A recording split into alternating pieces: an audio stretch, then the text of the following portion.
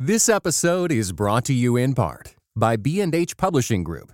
Sam Alberry's new kids book, God's Go-Togethers, provides a helpful foundation for explaining why God made men and women as a special pair to complement each other in marriage and beyond. Learn more at godsgotogethers.com. Halloween has always been a tricky day for conservative Protestants. It's long been seen as a celebration of the dark, joking about bloody gore, the living dead, things like that. But this year, death and darkness doesn't seem quite so amusing. October 31st comes as more than 1.1 million people around the world have died of COVID-19. And nearly 20% of those deaths, 1 out of 5, have occurred in the U.S., a country where COVID-19 cases are once again on the rise.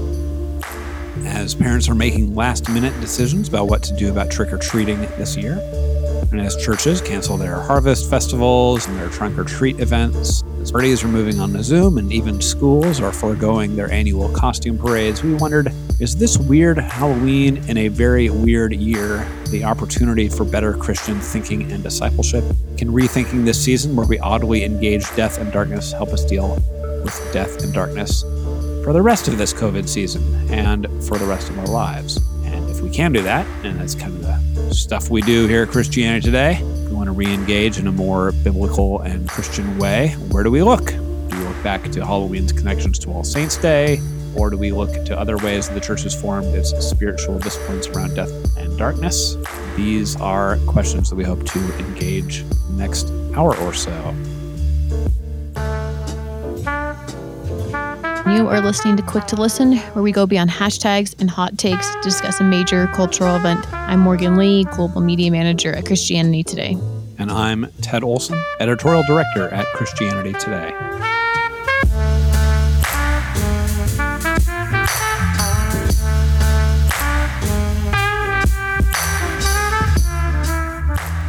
Morgan, let's do our gut check. Tell me about your weird 2020 Halloween. Well, I just should offer a disclaimer that I do feel like understanding how to celebrate Halloween as an adult has never been very clear to me. Yeah, I always find it weird when people ask me quite literally, like, what are you going to dress up as for Halloween? Like, oh, okay. Well, I'm definitely years into adulthood at this point, but I guess we're still going to answer that question for us seriously. I think what's interesting is that this year, Halloween night is actually daylight savings time. There's something kind of intense about the fact that it's going to get a lot darker a lot earlier after October 31st. And then, of course, we mentioned the election is only a couple days after this. There's just a lot of really intense things that seem to be happening right now. To be honest, I'm not sure that I have had a lot of chances to process everything. In fact, I've almost been feeling this sense of dread, heaviness, pain, sadness, trauma that I feel like it's just in the air all the time right now. But I haven't had a good place to really understand exactly the effect of it on myself. So I'm glad that we're going to actually spend some time talking about the darker things this week, because I know I want to figure out how I'm thinking about it and how it's affecting me socially, spiritually, emotionally, and so forth. Yeah, it's funny how you mentioned that question. As an adult, people are asking, what are you dressing up as? I think that may be, I don't know if that's a Morgan Lee question, assuming that because you're such a fun person engaged in so many different things, if people just assume that you will. I remember like one of my first years working at Christianity Today, I was either in college, I guess I must have been, no, because I started just a couple days after Halloween. So it must have been my first Halloween here would have been a year into working here, and I had just graduated. I dressed up. I it was like not a major dress up. It was like a pirate or, something that's just like, you'd throw on a eye patch and a hat and a hoop earring and you come on it, hook on my hand, a peg leg. I don't remember exactly what I had, but it was minor. It was a minor, and everyone looked at me like I was crazy. I was definitely the only person in the building who had any kind of Halloween outfit at all. I thought grown-ups don't so much do this at the office. But now, now we're, 25 years later. Like, no, it was totally common before we all, were remote and distant on COVID time, that people would come to the office occasionally with some Halloween decorations. And I think that's reflective of like the culture. Like Halloween seems to have gotten bigger and bigger and bigger every year. And the decorations in people's yards have gotten bigger and bigger and bigger and more, oddly, more Yes. Christmassy and more Yes. Christmassy every year. It's bigger than Christmas, I think. The lawn decoration game is bigger than Christmas. It's crazy. And so there's an element where I'm kind of grateful. Maybe this is like the one thing I'm grateful in 2020, at least in Wheaton here. It's kind of been a timeout. Like there's still like a couple houses that have decorations up. Wait, are you a Grinch about Halloween? I'm not a Grinch about Halloween. Well, yeah, I'm a little bit of a Grinch about Halloween. I'm a Grinch about the Christmasification of Halloween for sure. Those orange lights, I hate those orange, like the orange Christmas lights. Oh man, those actually make me angry. I'm like, those Christmas lights are Christmas lights. Don't do this. A break for Halloween, or we can be like, you know what? Maybe let's dial it back a little bit and just have it be, if it were up to me, like Halloween would be one night long. I don't love that it's becoming a 2-month deal. The little kids dress up, they go door to door, they get candy, and then I as a dad get to eat it over the next few days. Love it. That's a good holiday for me. But our conversation, that's as much Halloween talk as we're probably going to have, because we're really going to talk a little bit more about death and darkness, the ways the church has dealt with it. But I am eager to talk to some of this stuff with our guest. Who is our guest today, Morgan? Tish Harrison Warren, who many people are familiar with because she is a columnist for Christianity Today. She's also a priest in the Anglican Church in North America and the author of Liturgy of the Ordinary, Sacred Practices in Everyday Life, which was Christianity Today's 2018 Book of the Year. Her next book is Prayer in the Night for those who work or watch or weep, and it will be released on January 26th of next year. Hey, Tish, how's it going? Good. I feel like I didn't know when to chime in, but I need to add to my bio that I'm also going to out myself as kind of a Grinch about Halloween as well. I am. I mean, if you're a listener and you are, the person with the 10-foot blow up pumpkin and ghost and jack-o'-lantern in front of your house, that's fine. It's like, this one isn't a hill that I'm going to die on, but my kids are desperate to get us to decorate, and we're like, nope, it's just never going to happen. We're not going to decorate for Halloween. We're not. I can only have so many festal seasons in a year. This is not one, and I'm not going to make it into one. Right on. So no pumpkin carving even for you guys. No, we pumpkin carve because I have a 10-year-old and a 7-year-old. We're not cruel, and I'm not dogmatic about it. They are gonna dress up and they picked their costumes out, but it's what you said. It's one day, that's it. We go to a pumpkin patch, but that's more harvest and hot cider and just fun. I mean, we have neighbors that have sound effects. You walk by their house and it goes wah ah ah ah, and so and that's great for them. But that's just never too much to my children's dismay. That will never be us. That's just we have a jack-o'-lantern and that's it. That's all we do. We'll trick or treat, but we don't decorate, or there's no tombs in our yard now or anything like that. After 4 years of buying a pumpkin with the intent of carving it, and then never quite getting around to it because the kids were kind of not into it, we bought a fake pumpkin this year. And we're just we'll just have it be our October decoration. I'm like, man, I feel so bad getting a fake pumpkin, but it's something. It's something to do. There you go. It's Well, I love that we have so many hot takes about Halloween right now. Or to go beyond all of the extreme reactions that we have about Halloween, I guess I'll pivot us back to the darker things that we would like to talk about. One of those things, obviously, being death, which Ted mentioned at the beginning of the show. Tish, what would you say that our culture's celebrations of Halloween say about our culture's beliefs about death and how we understand it? Typically, it's silly, right? I mean, it sort of trivializes darkness in some ways. And where I am anyway, there's the portrayals of death are kind of funny or silly. And actually, this is part of historic Halloween, right? I mean, part of the idea of people dressing up like goblins and that sort of thing is that it's to mock the devil, it's to mock evil, to basically say you have no power over us. This is silly. There are folks who would say historically it wasn't really about glorifying darkness as much as mocking the powers, showing them that they're not all that powerful, right? Luther is the best example of this, just constant. Like when you look at Luther's insults to Satan, like I can't even quote them on this podcast because they're so crass, but he's just mocking Satan all the time and calling him bad words and that sort of thing. So it's sort of, I think, in that like vein. That's not really how we practice it because my kids dress up as like puppy dogs and stuff that in no way has to do with that. If anything, I would say I don't think Halloween is a true reckoning with death. Sort of makes light of it. I mean, if there's any holiday that sort of like truly deals with mortality, I would think it would be Ash Wednesday, not Halloween. Exactly. What's interesting to think about with Halloween, though, is the supernatural, because our culture isn't exactly materialist. I actually read somewhere recently that more people believe in demons than angels. I'm not sure why that is, but it's made kind of light and silly, I think, also sometimes in Halloween. There was this kind of connection between kind of the supernatural and death, and Halloween kind of wrapping both of those up.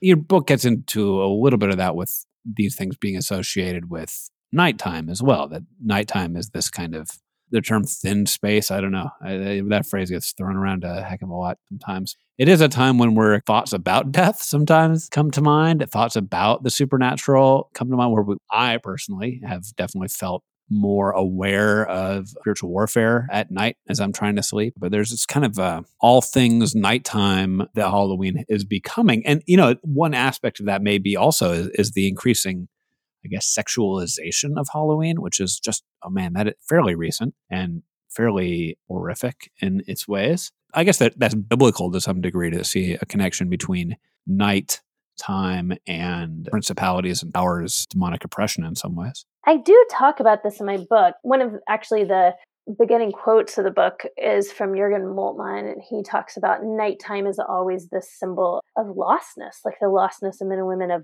darkness itself. I also quote Czesław Miłosz in a poem he says, where I don't have the exact quote in front of me, I could pull it up, but it's like, nighttime, there's this primitive sense of us that knows good from evil, that experiences that, and it says like at nighttime in the darkness of empty rooms, like that there's something that even as children, like there's this vulnerability that we feel. So the book talks about night as really, I don't use the term thin space, but I do talk about it as a daily experience of human vulnerability. Vulnerability, not in the sense of emotional exposure, but in the sense of we can be wounded, which is what vulnerable actually literally means, wounded in body and mind and soul and spirit, right? And so it is this sense of our smallness a lot of times. For I think all of us that experience some of that at night, our own vulnerability.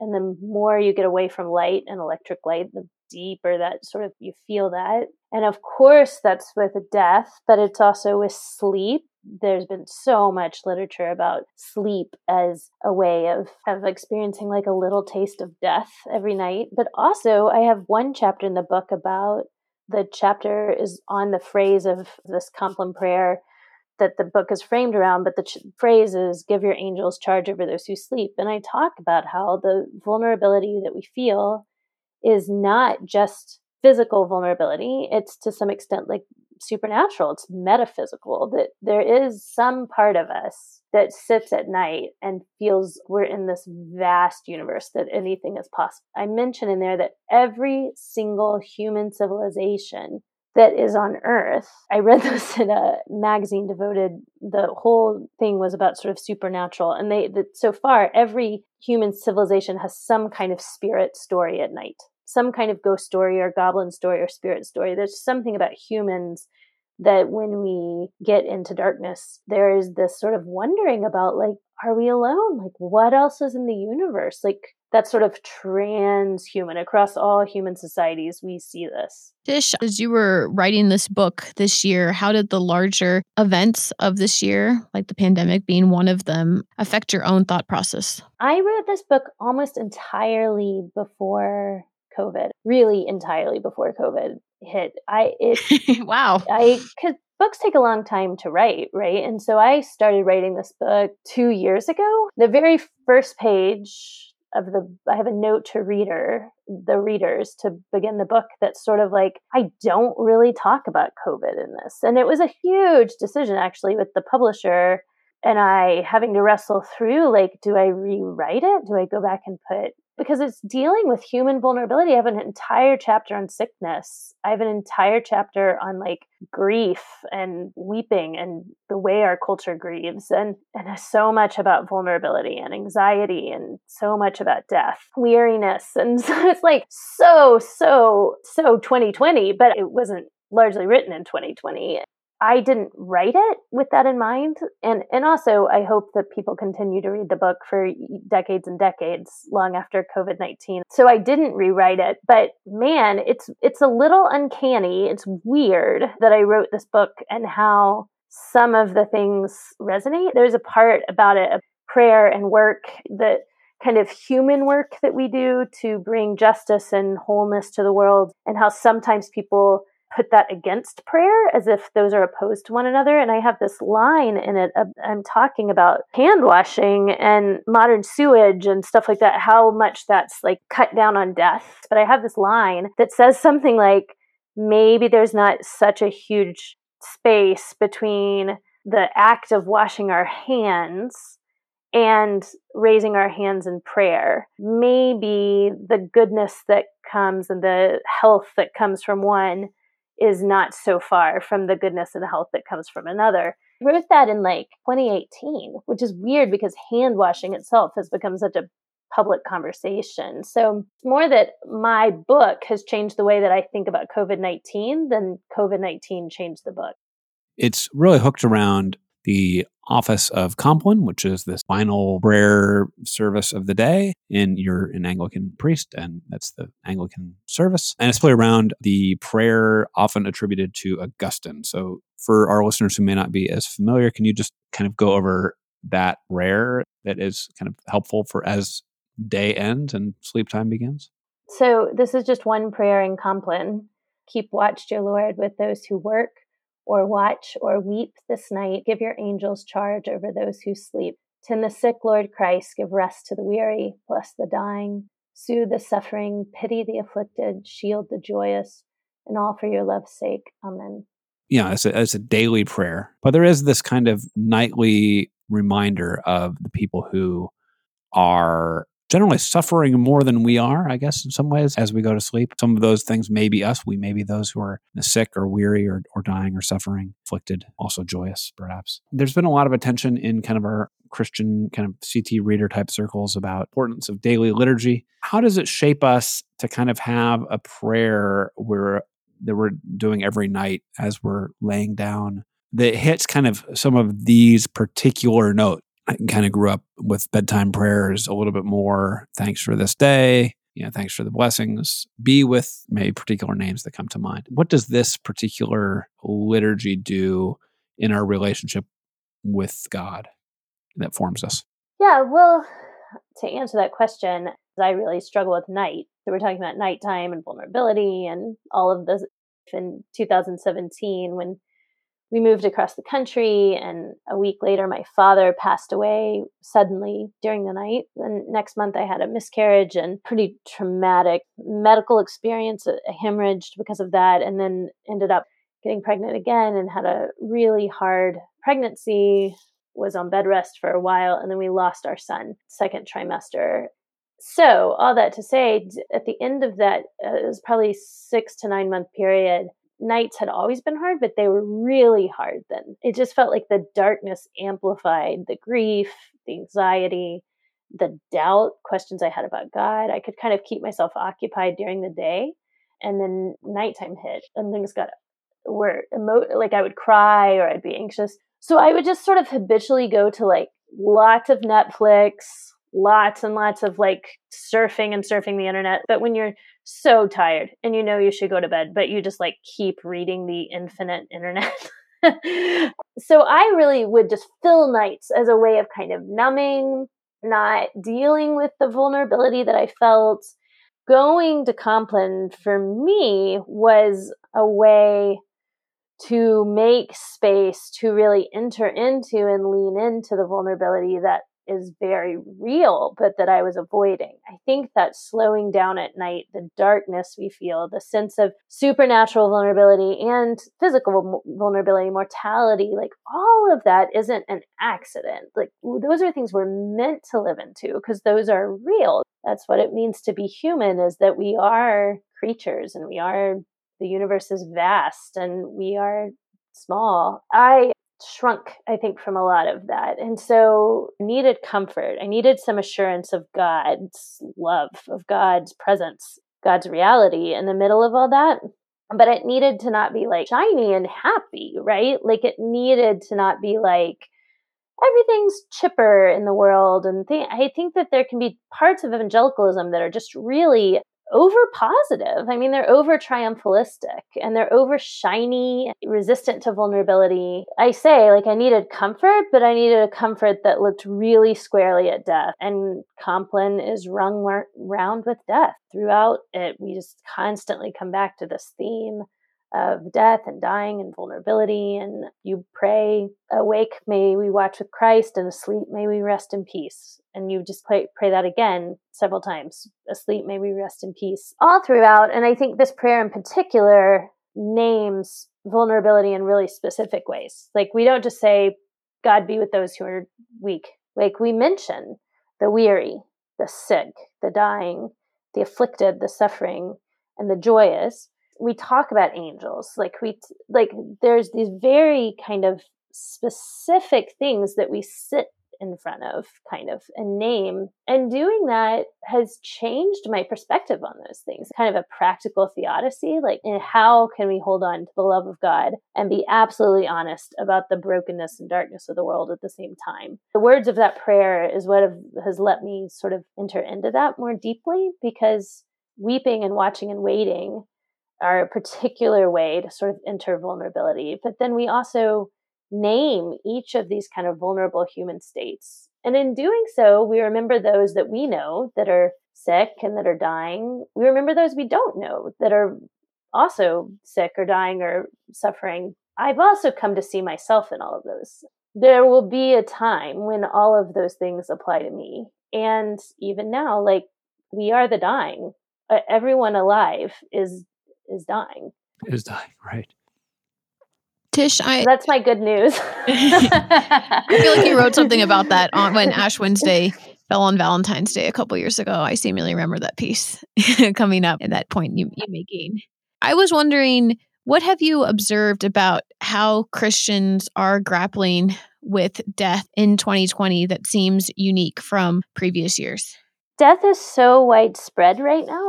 Every day we look at our statistics of COVID, right? But they're so mind-boggling, 200,000 people, that I think we drown it out. Honestly, as I was thinking about how COVID has changed the way we view death, I'm actually concerned that it hasn't enough.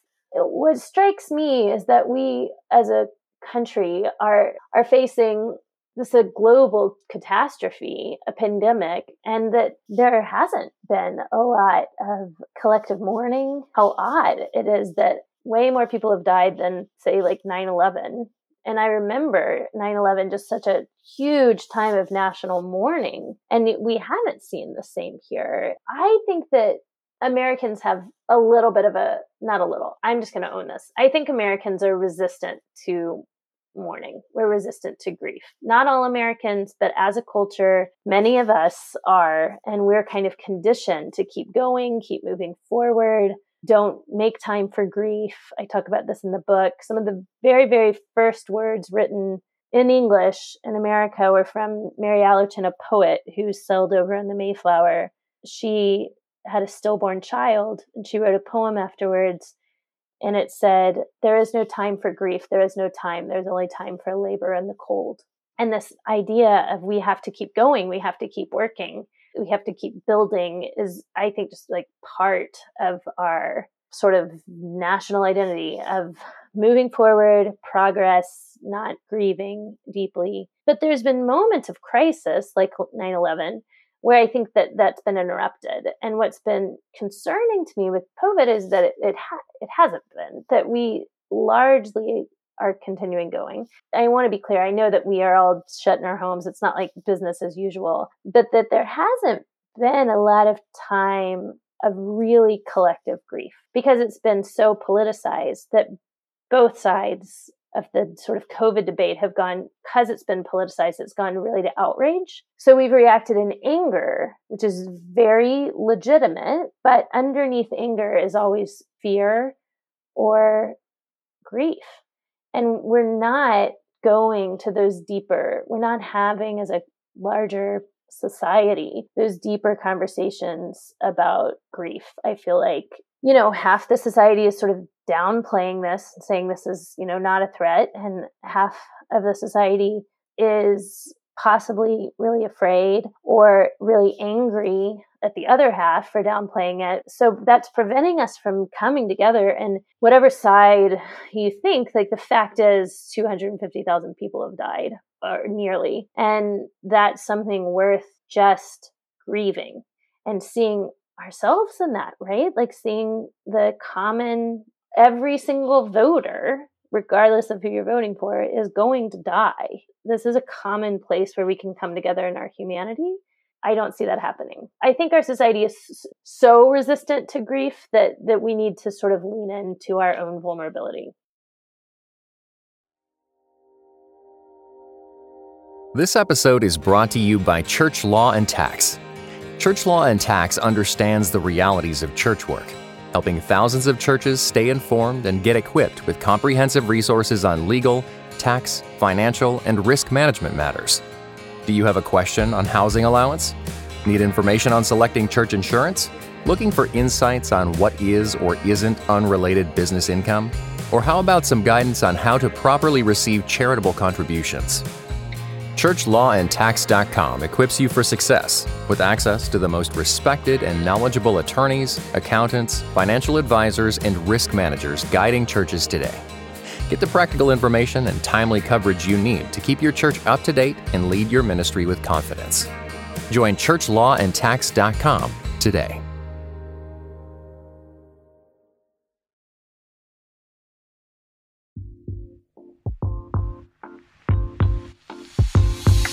This episode is brought to you by Our Daily Bread Ministries, a global media organization that makes the life-changing wisdom of the Bible understandable and accessible to all. As a part of that mission, Where You're From is a podcast for those who believe it's important to stop and listen before we speak. Join us on each episode as we ask another Christian thought leader where you're from and discover how their life experiences and expertise, even if we may disagree with something they say, offers us important perspectives worth thinking about. To see our list of guests, visit whereyou'refrom.org today. That's whereyafrom.org.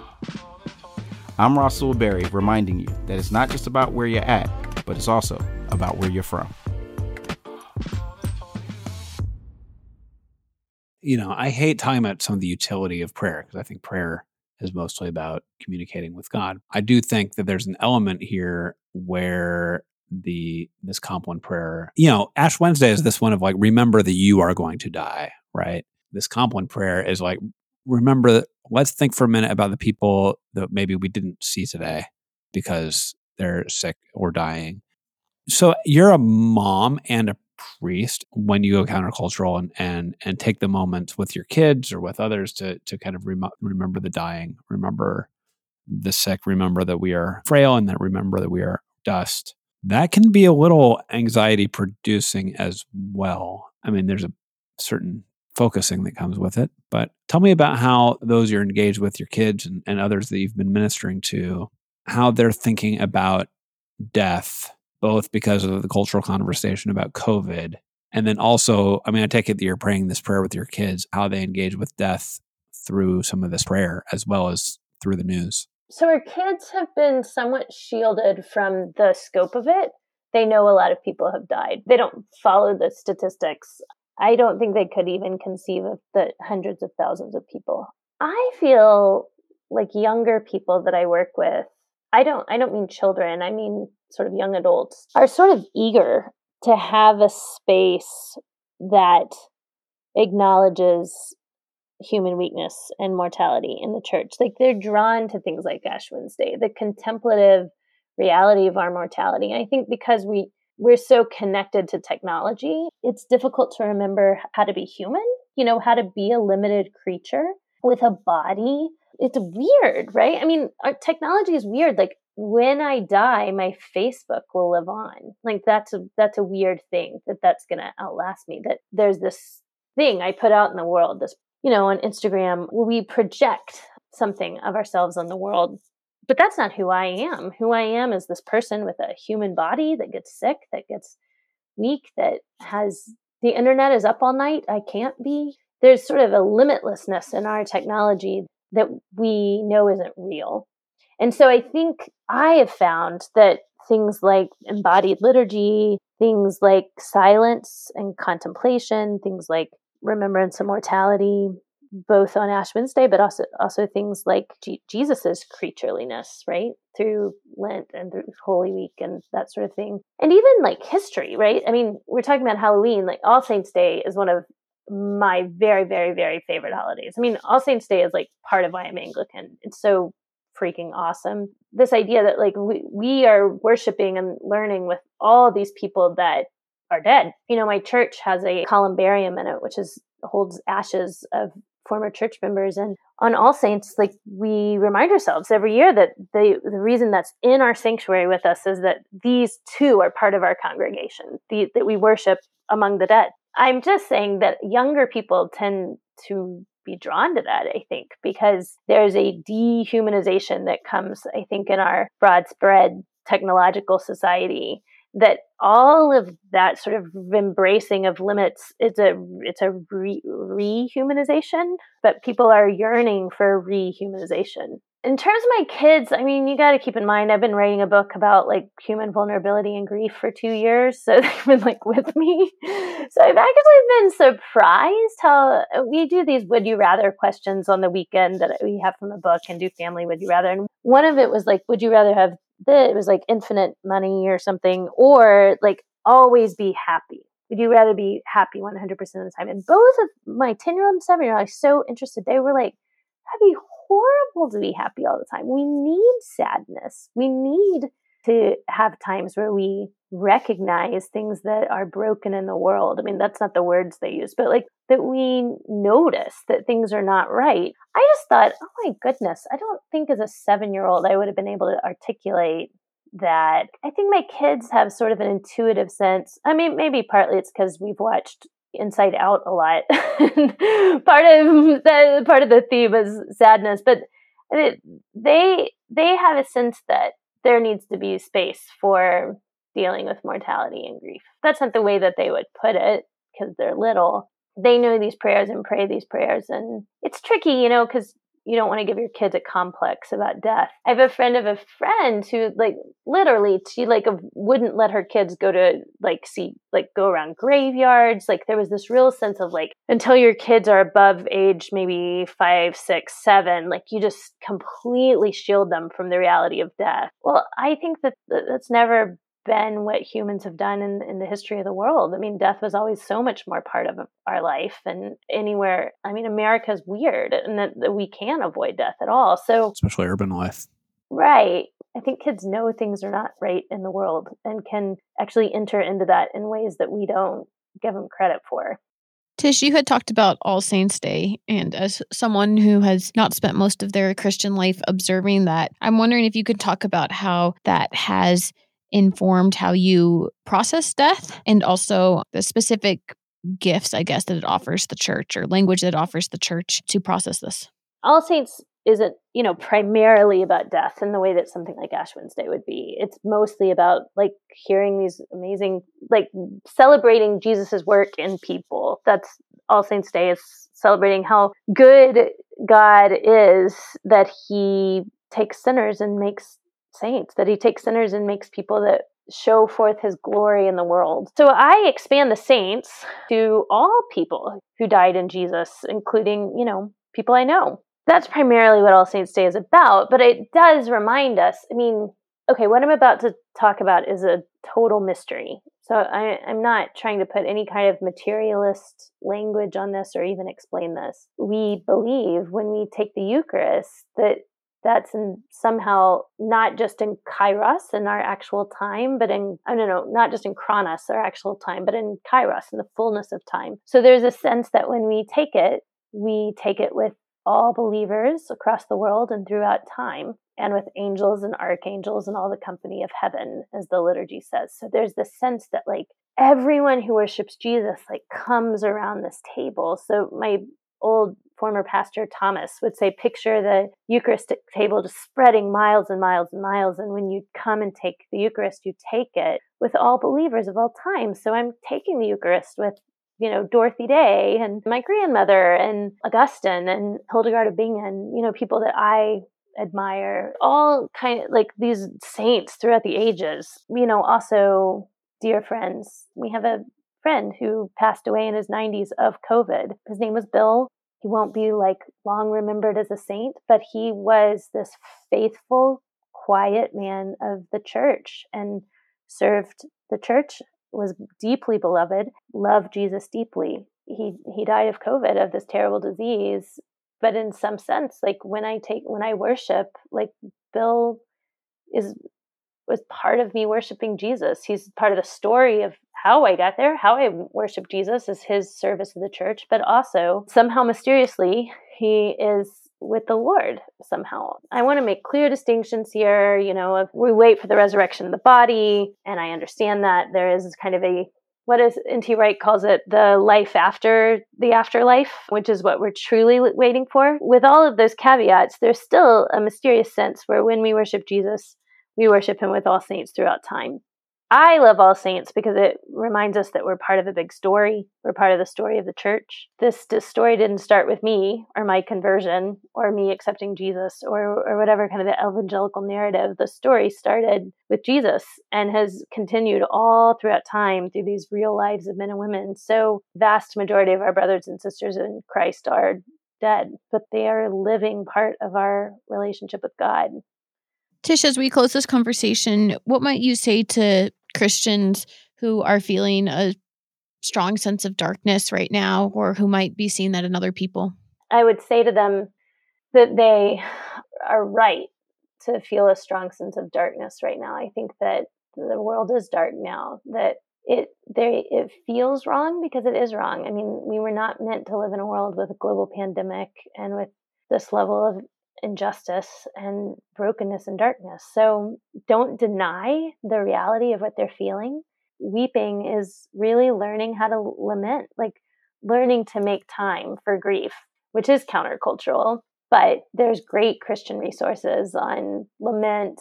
The Psalms are actually the biggest gift in this, but also we have to fully admit the brokenness of the world. There is nothing incompatible with the Christian life and being just very, very honest about how things can hurt like hell here on earth.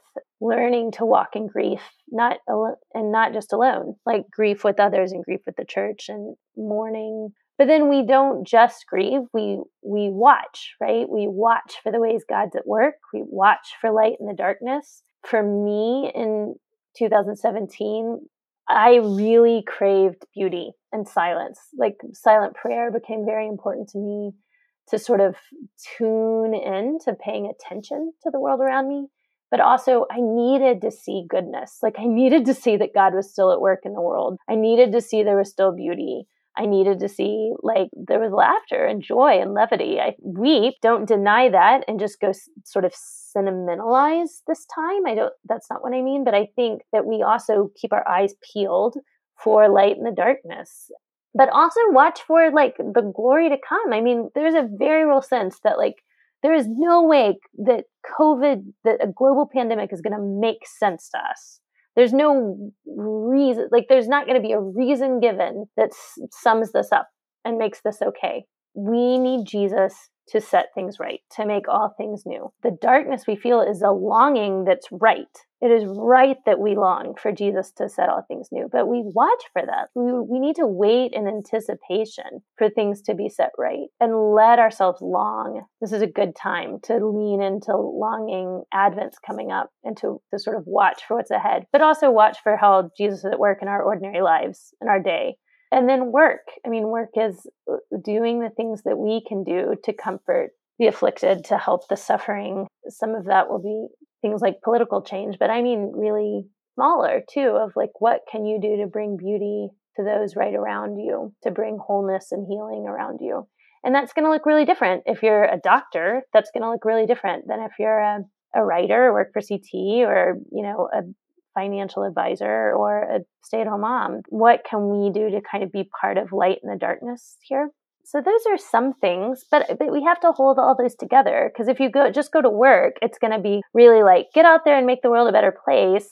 But that doesn't honor the real sense of grief and mourning that you have. And if it's all about watching for Jesus to make things right, it can be this real passive sense of like, let's just wait here till Jesus comes back, instead of being part of the work of redemption in the world. Make time for grief, watch for God at work, and join him in the work that he's doing. Thank you, Tish, for weighing in on that and your very thoughtful ideas about how to work through this year and this space that we're in right now. For people who have feedback or perhaps want to share some of their own stories, especially with regards to the things that we were talking about this week on the podcast, we invite you to send us an email. We're at podcast@christianitytoday.com. That is podcast with an S.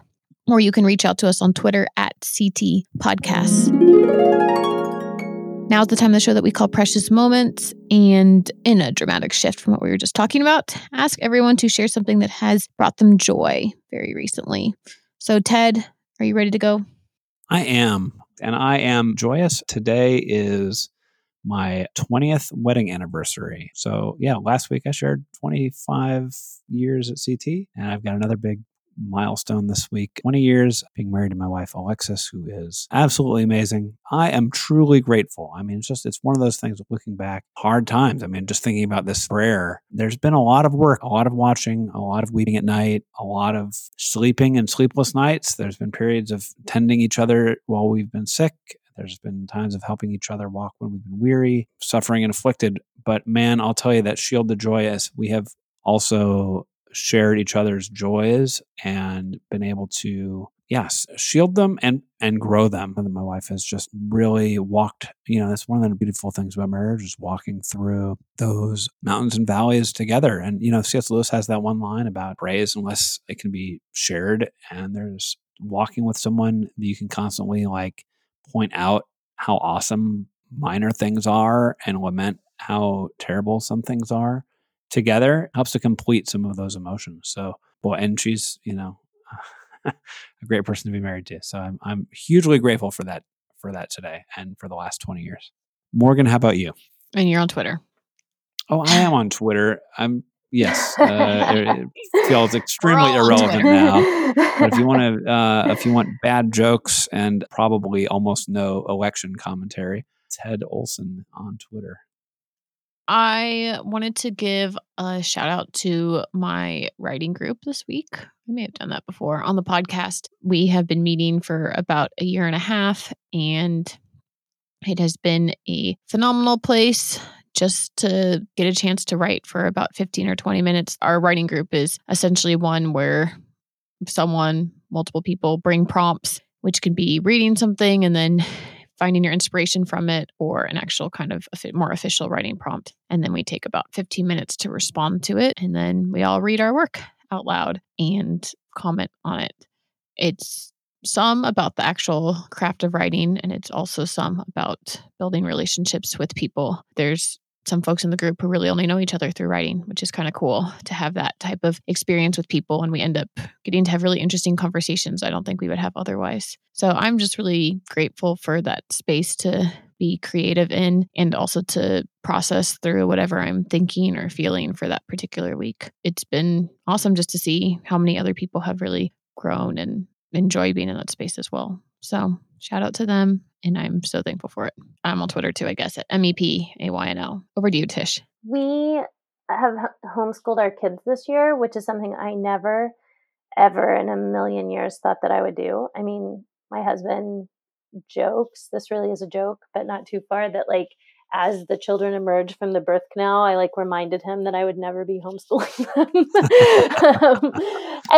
And here we are. It only took a global pandemic for us to do this, but we ended up, for various reasons, digital schooling wasn't working for one of our kids very well. And so we were able to do this because of a change in my husband's job. And so we're homeschooling them for the year. There's been hard parts about that, but there's been super joyous parts of that, especially two things in particular. My 7-year-old was struggling with reading, and I am her reading teacher. My husband and I have kind of split up what we teach. And I said, I'm not homeschooling if I have to teach math. And so I don't teach math. I teach things that I actually can do. I am helping her read, and it's been such a joy to see her start to gain confidence and emerge as a reader and reading out loud to herself. I catch her when she's not required to, and that's been awesome. And then on Tuesdays, and today is a Tuesday, we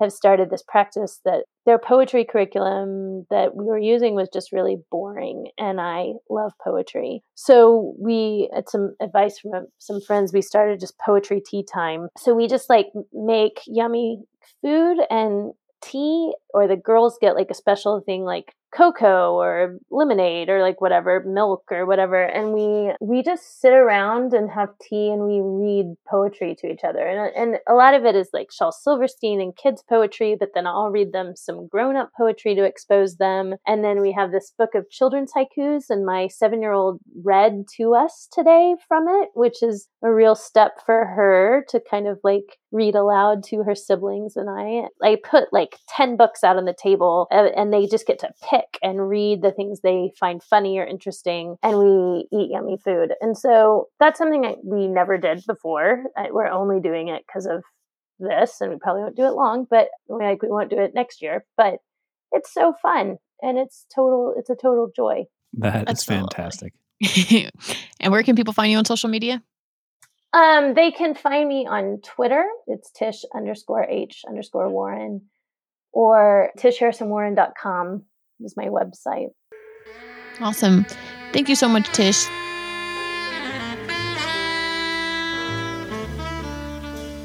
That is it for us this week. Thank you everyone for listening to this episode of Quick to Listen. It's produced by myself and Matt Lindor. The music is by Sweeps, and the transcript is done by Bunmi Ashola. For those of you who have feedback, thoughts, reactions, stuff you want to process with us, send us an email. We're at podcasts@christianitytoday.com, or go on Twitter, tweet at us at CT Podcasts. And if you would like to rate and review the show, I just had a chance to read some more reviews this week. Thank you everyone who has come on to say such nice things. We truly appreciate it. We will see you all next week. Bye.